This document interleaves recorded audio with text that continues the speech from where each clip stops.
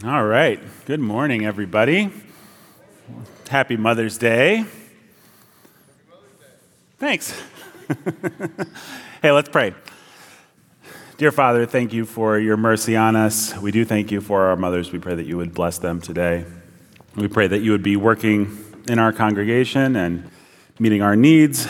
We pray especially for the Blaylocks and for the situation with Bart's father, that you would be superintending that. If this is the time to say goodbye, I pray that you would make that clear and that that would go well and that you would bless them. If you are to heal him, I pray that you would make that clear. I pray that you would be working there for them and giving them comfort and giving them wisdom and giving the physicians wisdom. We thank you for all of our expectant mothers today, and we pray that you would bless them, keep their babies safe, and give them joy as they do this difficult work. We thank you for everything else that you've done and are doing in our church, and I pray that you would bless me and give me good things to say as I preach. In Jesus' name, amen. All right.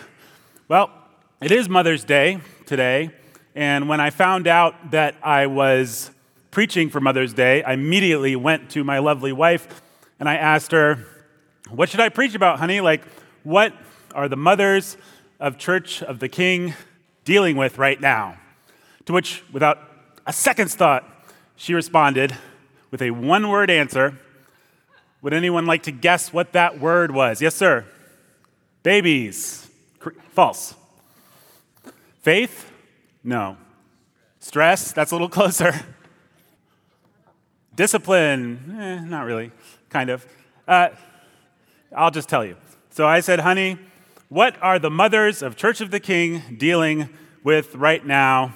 And less than the flap of a hummingbird's wings later, she said, despair. And I was kind of taken aback, and I was like, oh yeah, I guess that makes sense, honey, because mom's life, it seems really hard, and it can feel really hard. And she said, correction, Nathan, it is really hard. Now, obviously, not every mom in our church is wallowing in the black pit of despair. But there are a lot of burdens and anxieties and fears and vulnerabilities that come with motherhood. And I thought we could talk about some of those today and how to take them to God. And I want to talk specifically to the mothers of children today, but obviously, if you are, say, a man, it will be very easy for you to do the math and apply this. Also, I think if you are a woman without biological children here today, if there's anyone in your life that looks up to you, that looks to you, whether it's a coworker or a friend or kids in the nursery that you serve, you're a mother. I think every woman is a mother, one way or another. So I'm talking to everybody today, but I'm going to specifically talk to the moms of children because it's Mother's Day. Now, why did Meredith say despair? Why would a mother be tempted to despair? Well, it's because there are a lot of burdens and anxieties and fears and vulnerabilities that go with motherhood. I mean, let's just talk about some of them real quick. So there's the burdens and anxieties that go with the big sort of existential questions of being a mom, of having a human being or multiple human beings that you have to care for and help survive and help thrive through a variety of stages of growth, all the way until you die. There's just the big, am I doing this right kind of question. There's no qualifying exam to become a mother, right? There's one thing that you need to do, and the ability to do that thing does not necessarily equate to the ability to raise a good, happy, thriving child, right? So, am I doing this right? Am I dropping a ball? Am I dropping a ball that I don't even know exists? Maybe there's something I should be doing, and nobody taught me to do it, and I don't even know. There's the burdens and anxieties that come with the physical aspects of motherhood. We have a lot of pregnant moms right now, and so they've got, things things like hormones, things like postpartum depression, things like just the pain of childbirth to deal with. There's sick kids, there's waking up in the middle of the night, there's getting up early to drop your school kids off to school. Like, it takes an actual physical toll. There's just physical bodily stuff that you have to deal with when you're a mom. There's the burdens and anxieties that mothers of young children and babies have. Like the whole, are we messing little Rufus up because we're using cloth diapers instead of disposable diapers, or I don't make enough milk, so we're using formula, or, Andrea is going to be mad at us, our resident dentist, because we let her use the pacifier for too long and we messed up the shape of their mouth. There's just the general feeling that the stuff that I do, if I stop doing it, the child will die. I am necessary for this little human being's survival. That's a burden, right? There's the burdens and anxieties that come with older children, school-age children. Why don't they respond to discipline? Is my husband spanking too hard? Are they getting educated rightly? Should we send them to private school? We can't afford private school. Should we send them to public school? I hear that's pretty woke. I don't like the school in our district. Should we homeschool? Oh man, I don't know how to do that. I don't want to mess them up though. There's the burdens about the people speaking into our children's lives.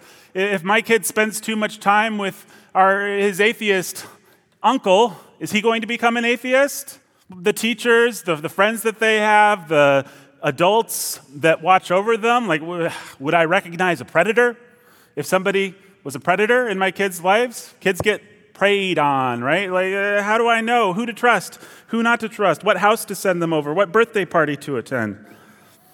There's burdens and anxieties, certainly about having teenagers and older kids. Why doesn't my kid like me anymore? Why is my kid suddenly not sweet? Why are they dealing with this kind of stuff?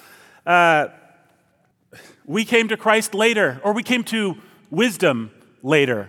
And so we're trying to get our act together, but our kids are already a little older, and they already don't feel like they love Jesus, or they feel like they're going a different direction, or they feel like they're interested in girls or boys or whatever. And did we already blow it? Did we already miss our shot? Maybe you have adult children, and you really feel like you already missed your shot. You're not allowed to see the grandkids or something, There's that feeling of like, oh man, if I could just go back and do it over again, but that's not how life works. There's the burdens and anxieties that come with being a mother and having a husband.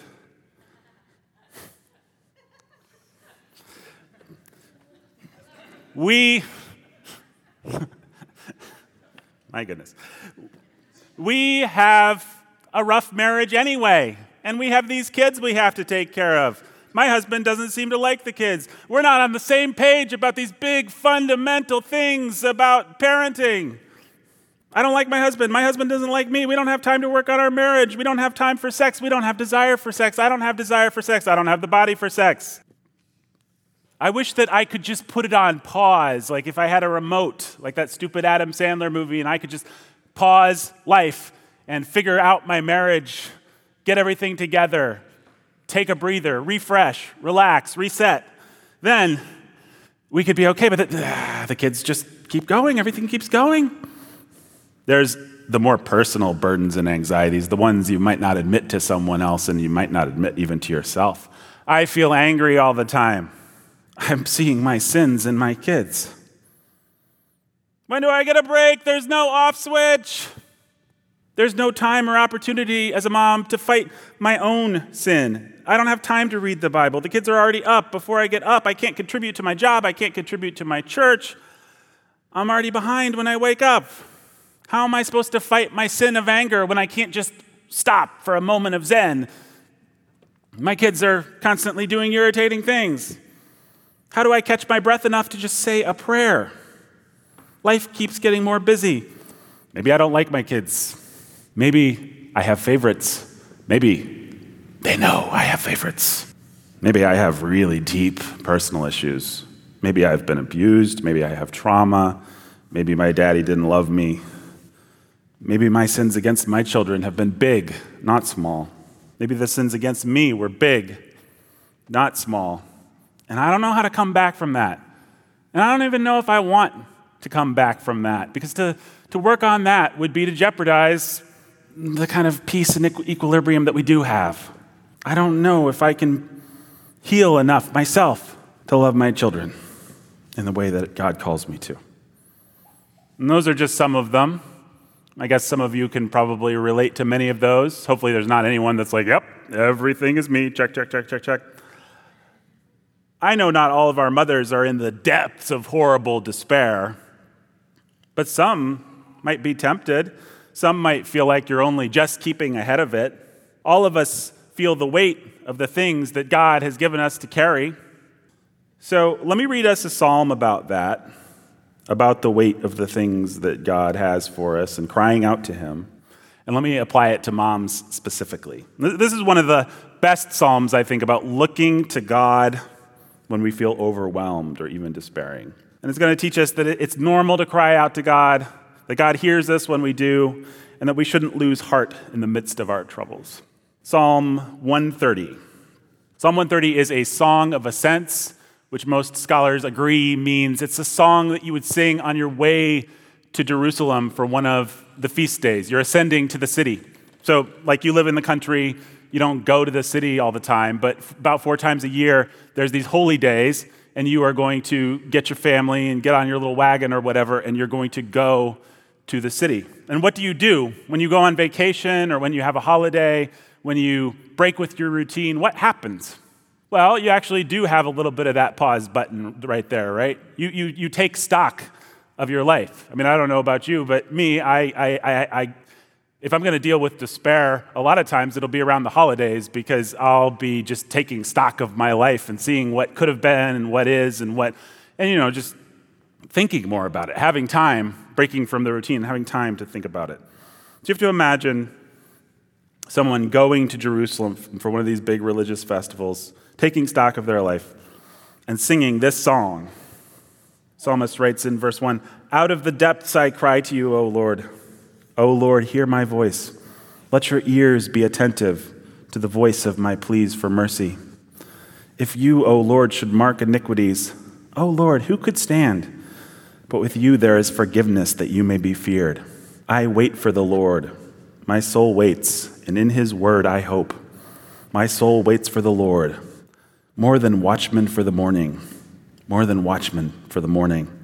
O Israel, hope in the Lord. For with the Lord there is steadfast love, and with him is plentiful redemption. And he will redeem Israel from all his iniquities." Now again, this is a psalm obviously about crying to God when you're at your lowest, asking for help. And there's 3 things I think we see. Number 1, that it is normal to cry out to God for help. Number 2, that God hears us when we do. And number 3, that we shouldn't lose heart in the midst of troubles. So first of all, it is normal in the Christian life to cry out to God. Verse 1 again, "Out of the depths I cry to you, O Lord. O Lord, hear my voice. Let your ear be attentive to the voice of my pleas for mercy." It is normal in the Christian life to cry out to God. It is pretty normal, actually, to feel out of your depths, to not know what to do, to just be like, I can't handle this. This is too big for me. I am tempted to feel bad. The Christian life is actually not about arriving at a place where you never need anybody, where you just feel great all the time, where you don't even need to pray to God because God is so in your corner that everything's just great all the time. Now, on the flip side of that, the Christian life is also it's not about learned helplessness and giving in to feeling bad all the time and saying to God sort of, "Oh, only you are good and I'm worthless and it's a good thing that you're good because there's nothing I can do and my life is just terrible and I'm helpless to improve anything, but I'm glad that you're a good God." That's not what we're talking about, right?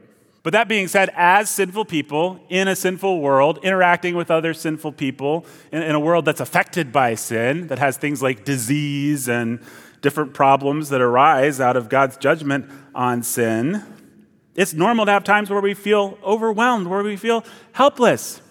It's not good to stay there, to be controlled by those feelings. If we live there and indulge those feelings of helplessness, then that's bad. I want to be very clear about that. But we shouldn't be surprised when we have feelings of just like, I'm in the depths. Out of the depths I cry to you. Psalmists had them. Many godly Christians have them. There's so many psalms that start this way. They don't necessarily end this way, but they start this way. As Christians, we're going to feel overwhelmed. We're going to feel out of our depths. It's going to happen. And our job is not to never have those feelings. Our job is to, when we have those feelings, give those feelings to God. I'm hammering on this because so many of us think we're failures just simply because we find ourselves where the psalmist finds himself in this psalm. You know, like there's some people that just go through life like, I'm wonderful, I'm unique, I'm exceptional, I'm a unicorn. There's like those people. Everybody loves those people, right? Well, some of us are the opposite of that. Like we think we're a unicorn of evil, a dark unicorn, like I am wonderfully broken. I am uniquely horrible. I am exceptionally sinful. No one has ever seen such a monster as I. Oh, pitiful creature that I am. Beyond the aid of God or man, I am a dark unicorn. We feel overwhelmed by life's problems, and instead of saying, okay, cool, I'm a small, sinful person in a sinful world. Sometimes things are going to be too big for me. I'm going to have to ask God for help. We say, like, a real Christian wouldn't feel this way. So I must not be a real Christian. I must be beyond help. I mean, how many moms here have actually had that thought? I know that's pretty common.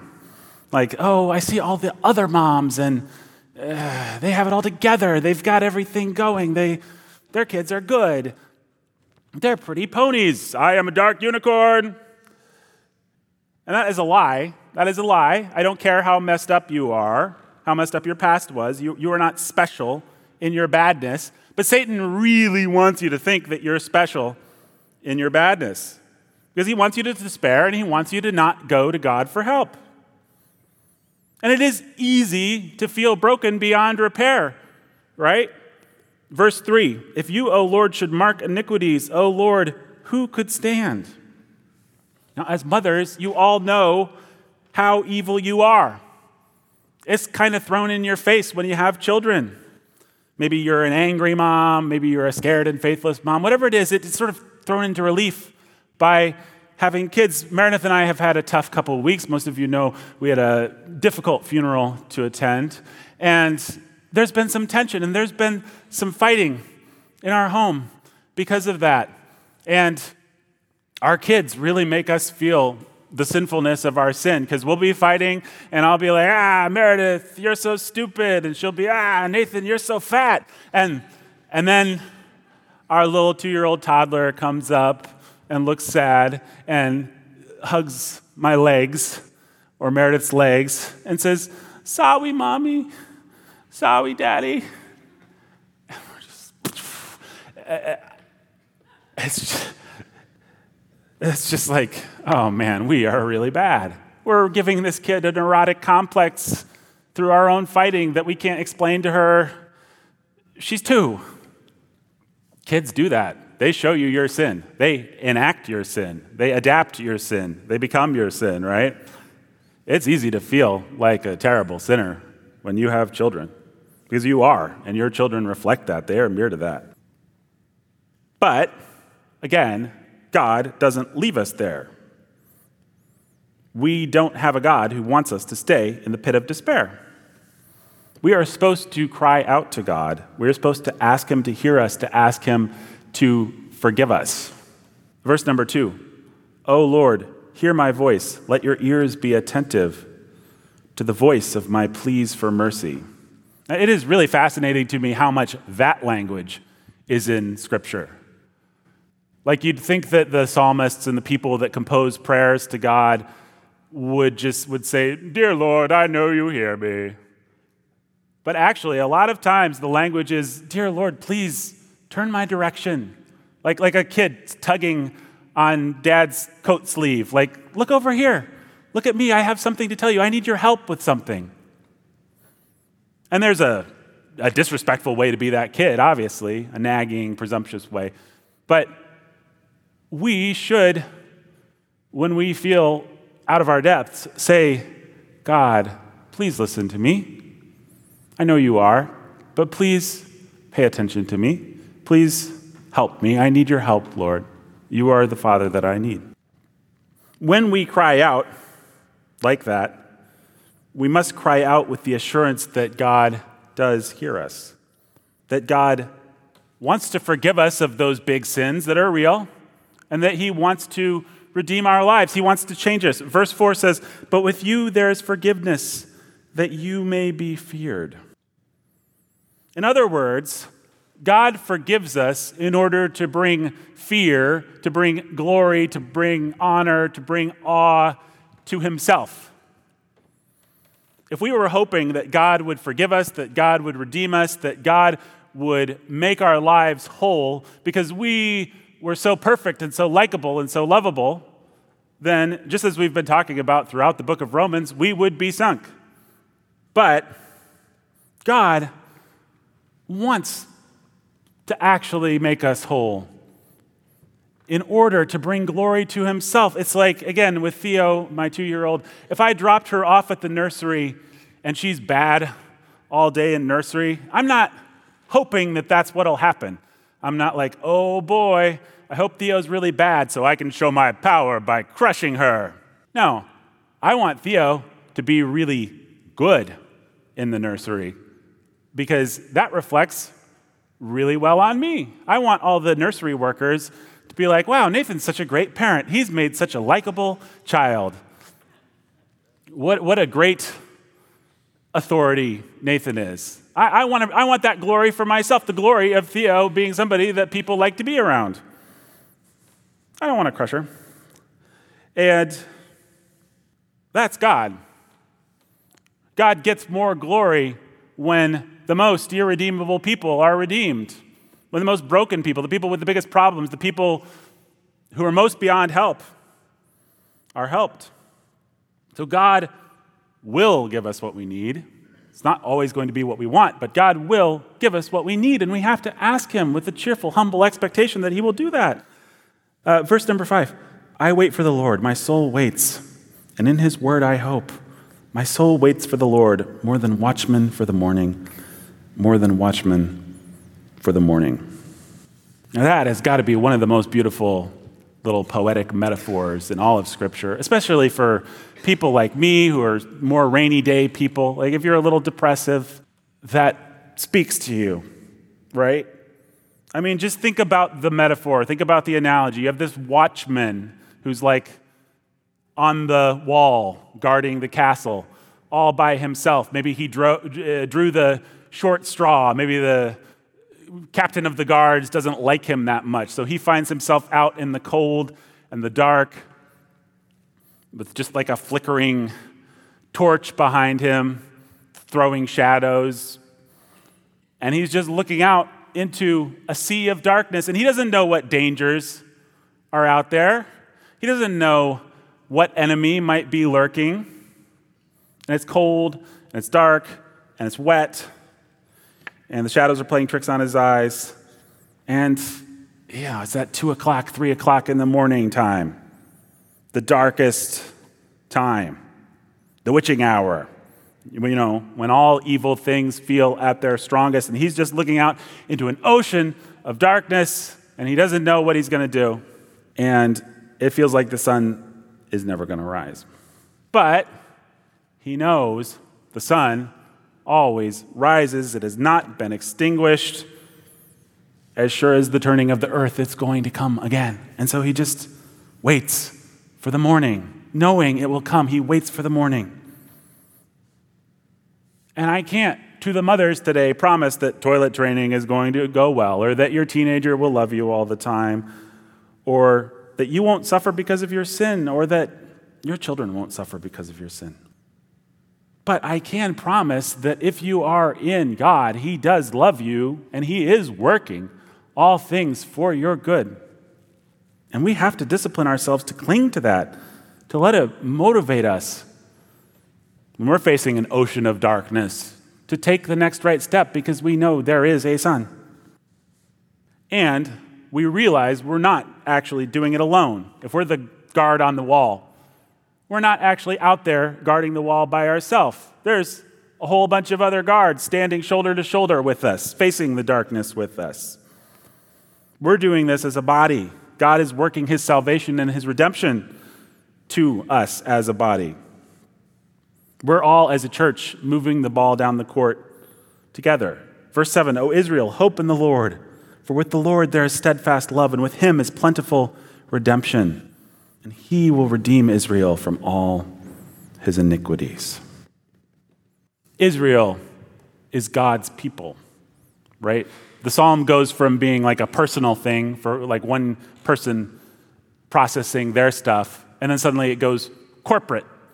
And this happens in the Psalms all the time, in the prayers of God's people, like where the psalmist just takes a step back and realizes, actually, God is not just dealing with me, he's dealing with his people, who I am a part of. And so God gave you the church as a mother to stand with you. Don't be a dark unicorn. Send that text, go to the moms group, ask somebody for help, talk to somebody about what's going on, make a friend, reach out. You are not beyond God's help. You are not beyond other people's help. Many people have been exactly where you are. When you feel like that is not true, that is because Satan is lying to you, because he wants you to lose heart. So don't lose heart. Don't lose heart. If you're a mother, and let's go back to our list of like existential questions at the beginning. Am I doing this right? No, probably not. But God is good, and God will use your failures. Am I dropping a ball that I don't know exists? Yeah, several. But God isn't dropping anything. When do I get a break? I don't know, but God will provide rest and rejuvenation. Am I messing up little Rufus because we're using disposable diapers instead of cloth? Yes. He'll be fine. God will work through your mistakes. And also, no. Why don't my kids respond to discipline? Am I doing something wrong? I don't know. Talk to somebody. People have been there before. They've felt like their kids aren't responding, and discipline it's not like a one-time, I did this thing right and now my kid's perfect. It's like each little incident of discipline is like a brick that you're putting into an edifice that is a good kid. It's a process. It's a journey, not a destination. Are my kids getting educated rightly? I have no idea. But kids are different. People have been there before. And God can work, again, through your mistakes. My husband and I don't get along. He doesn't love me. Our sex life sucks. Well, Jesus is the great physician, and he said he came for the sick, not for the well. And guess what? Our culture is really sick sexually. It would be weirder if you didn't have some problems in that area, actually. People are going to bring baggage in this day and age to that, and in every day and age, really. But again, don't be like, oh, we have such deep, dark problems that we're beyond God. No, you have no idea the things God has done in this very church alone to heal people who came from abuse, from trauma, from fornication, from abdication, from all kinds of things. So have faith. I feel angry all the time. I see my sins in my kids. I don't even like my kids. I'm so broken. I'm so far behind. I was so destroyed by my own father. I don't think I can come back from it. Congratulations. You are exactly the kind of person that God delights to show his power in. You are a prime candidate for God to show off, and that is a wonderful place to be. When you're in the deepest depths, you should have extra hope, because it's like, wow, this is where God shines. This is where God likes to shine. This is where he likes to work. You don't get points in the Christian life for being humble and thinking that you're too broken to fix. That's just faithlessness. So I can't give specific pieces of advice for each thing that each individual mother is dealing with this Mother's Day. But I do know that we should cry out to God and that we should expect that He will hear us, whatever our level of burden and anxiety is. And in the places where we feel most beyond repair, we should know that God is ready and willing and wanting to work in those places, and that He promises it all throughout His scriptures. Now, before we're done, just a brief word to the husbands. As husbands, we talk about this in men's group all the time, right? But we always have to step up our game. So much of the reason why our wives have those vulnerabilities and fears and everything that I listed is because we're making them bear responsibility that they shouldn't have to. Your wife is feeling so much pressure about how to discipline the toddler and whether the teen should have a smartphone and blah, blah, blah, because you're leaving it all to her, some of you. You were made as a husband to bear a lot of weight so that your wife doesn't have to be able to just say to her, I got this, I will provide for us, I will get us the things, whatever it is, right? And there's two ways that I think you can really do that this week. Number one, as a husband, just make a dumb decision this week. I don't want you to make it, please. I forbid you, do not make a good decision. Make a dumb decision. Way too much pressure to have to make a good one. But make a dumb one and make it decisively. Honey, we're going to discipline the kids for whining, but I'm really tired of all the drama at bedtime, so we're going to ease off on that. I don't want to battle right there. So make that decision. Maybe that's the dumbest decision in the world. But you know what? Now your wife has a game plan. So she's not always feeling bad about, what do I do? Should I discipline for this? Should I not? If things go badly and suddenly bedtime is like a horror movie, well, it's your fault now instead of hers, which is a wonderful gift that you can give her. And you've got a concrete thing to evaluate. So maybe in 3 weeks, you're like, oh, bedtime's the worst. I messed it all up. And you go to Pastor Jake, and he's like, you moron. You eased off at bedtime? That's like the one thing you should have done. He would be much meaner than that. And then you go back to your wife with your tail between your legs, and you say, sorry, honey. Okay, new plan. Let's discipline for both. Okay, a good plan would have been better, right? But your bad plan, your terrible, dumb decision, took pressure off of your wife. It bore some good fruit in disciplining for whining. And by being proactive, it led to the good plan that you now got from Pastor Jake.